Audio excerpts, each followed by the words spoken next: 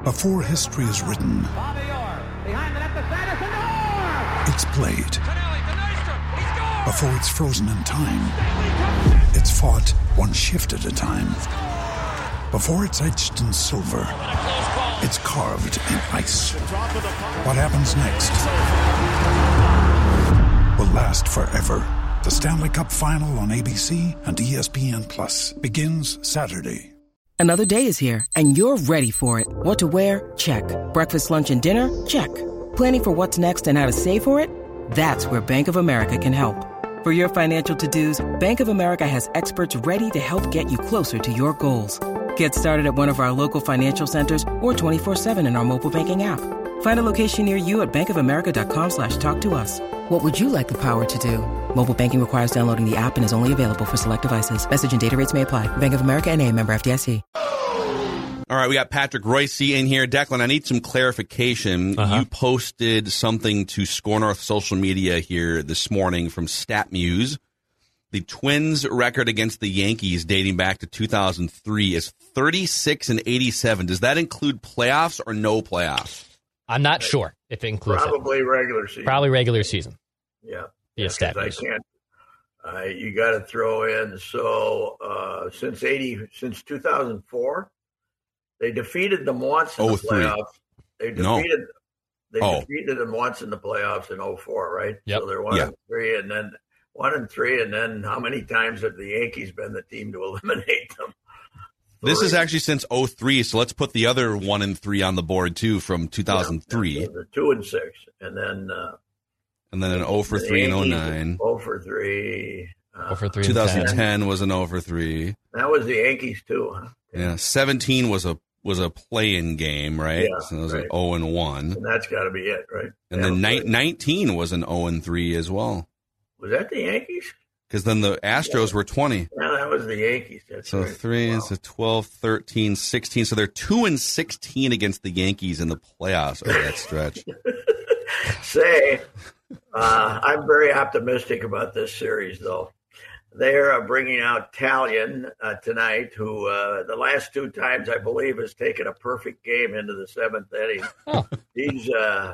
And then they're following that up with Nestor the Molester, and then they're starting it up. And then they got to go to Cole, who I believe has the third best ERA in their starting rotation.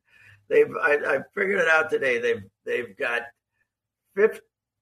5 starters, Severino and Montgomery, the lefty being the other two. They got 5 starters who've made 52 of their 54 starts, and the highest ERA is 3.05 for Montgomery, and their Nestor is 150.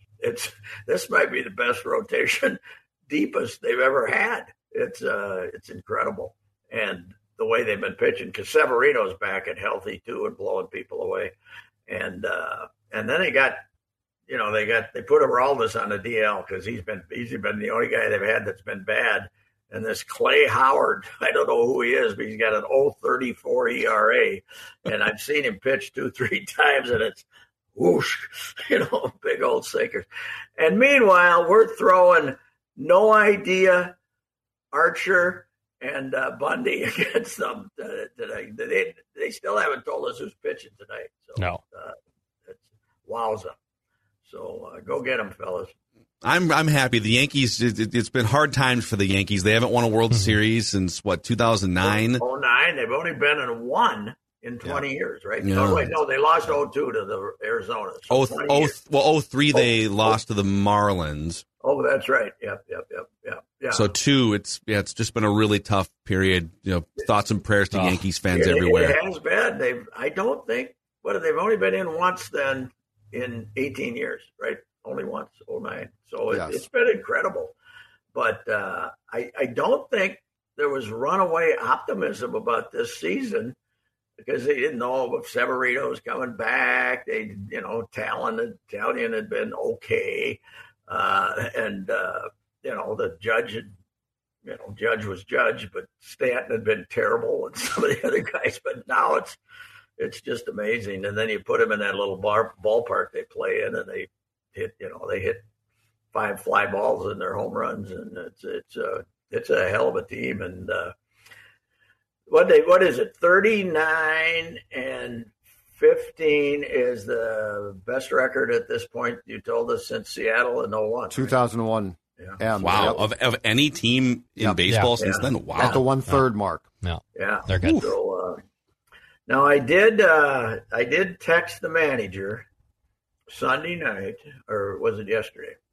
I texted Morocco and said that the Toronto people were convinced that Gausman, that you guys knew from the beginning when Gausman was going to throw the splitter.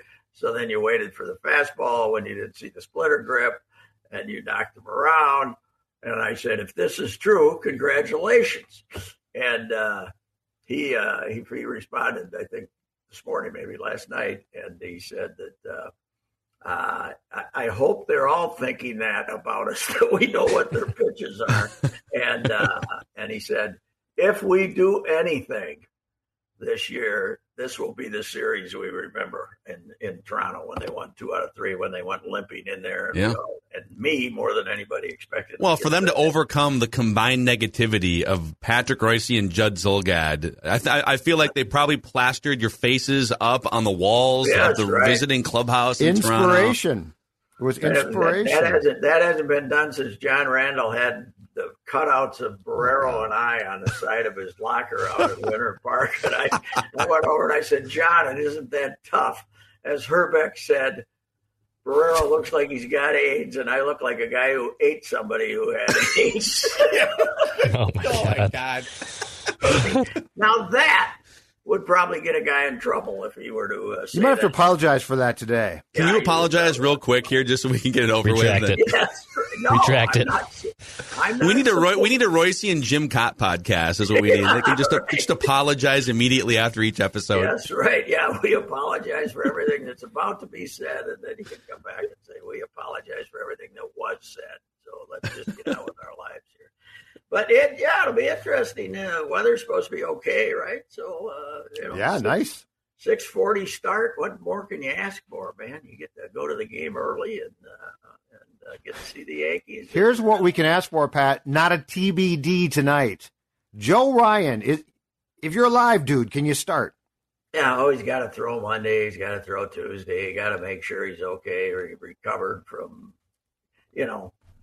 COVID. And yes, he should have been, instead of worrying about, what the hell, have him throw a bullpen on Sunday and be ready to pitch today. But it's not going to happen. I don't know. Maybe we get to see Crafty Cole Sands again, probably. Crafty Cole, man. Against the Yanks. Now they have a guy named Mario Sanchez. I was looking at their box scores, the Saints, to see who might be possible. He's a 27-year-old minor league free agent, but he pitched 7 1/3 on Thursday and got him out. Now they'd have to clear somebody out. I don't know why Dobnak hasn't been released. He's still listed as a 40-man guy. And 60 DL, I don't know if you can release a guy off the 40-man if that's the situation. But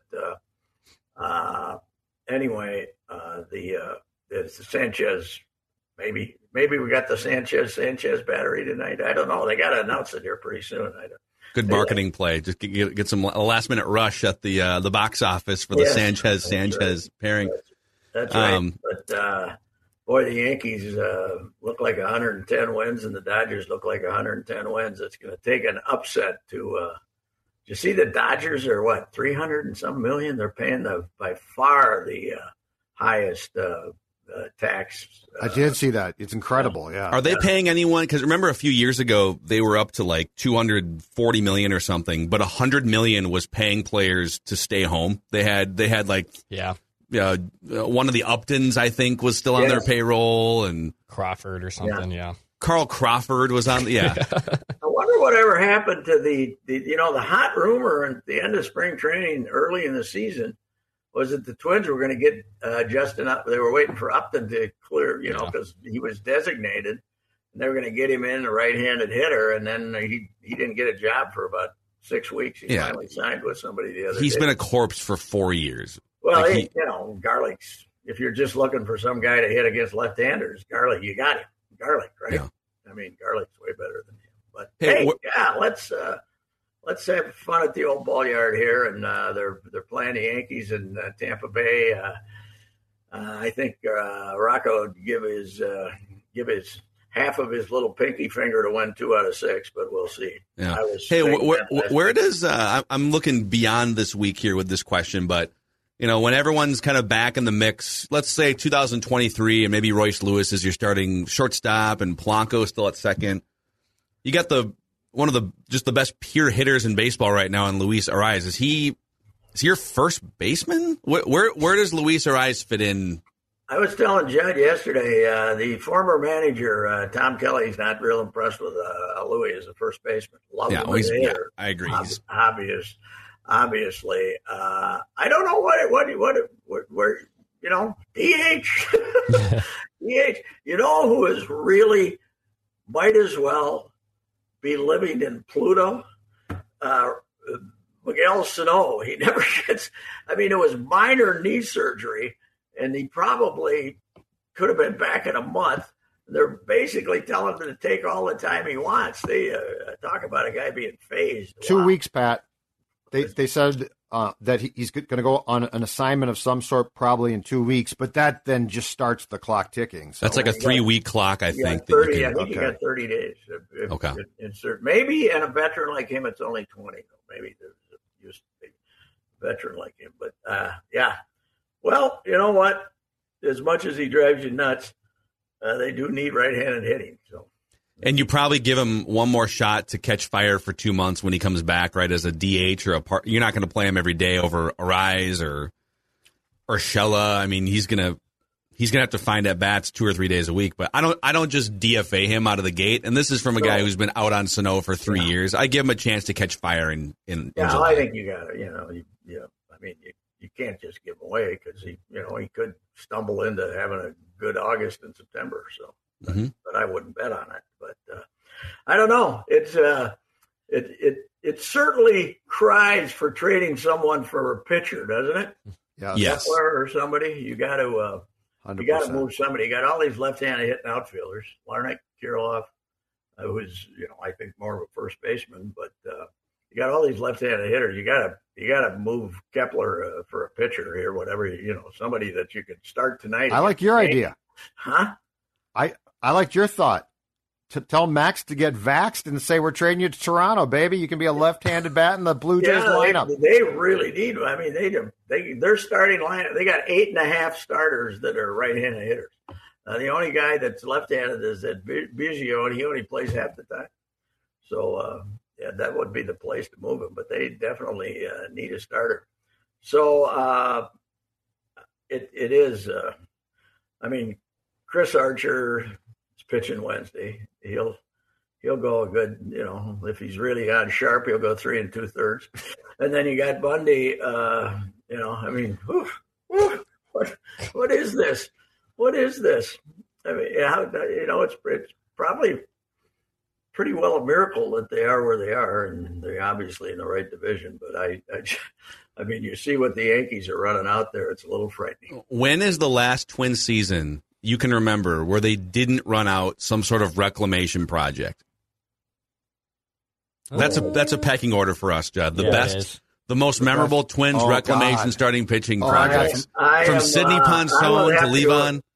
I'll have an answer for you tomorrow. I'll go through and see who. Well, these guys, didn't this craze all start with Anibal?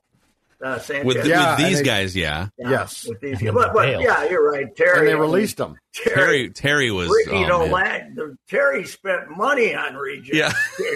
Ricky Nolasco. Hey, Kevin Correa. Vance the Manimal Worley. You guys. Worley pitched on opening day. He was your opening day starter, the big fat Vanimal. McPhail tried Steve Carlton in '87. Yeah, this club has a rich history. Ramon Ortiz. Oh, God. Ramon Ortiz. But we've seen some guys who are barely like in rocking chairs trying to. If the Ramon Ortiz that they brought in here, Declan, was available, I'd send a limo to pick him up. Compared to some of this, some of these fellas, they're going to be running out against the Yankees. Ramon had a problem that he'd serve one up once in a while that somebody'd hit 900 feet. But he actually had, maybe a good 3-4 weeks for him one time. So, yeah, boy, they've got him.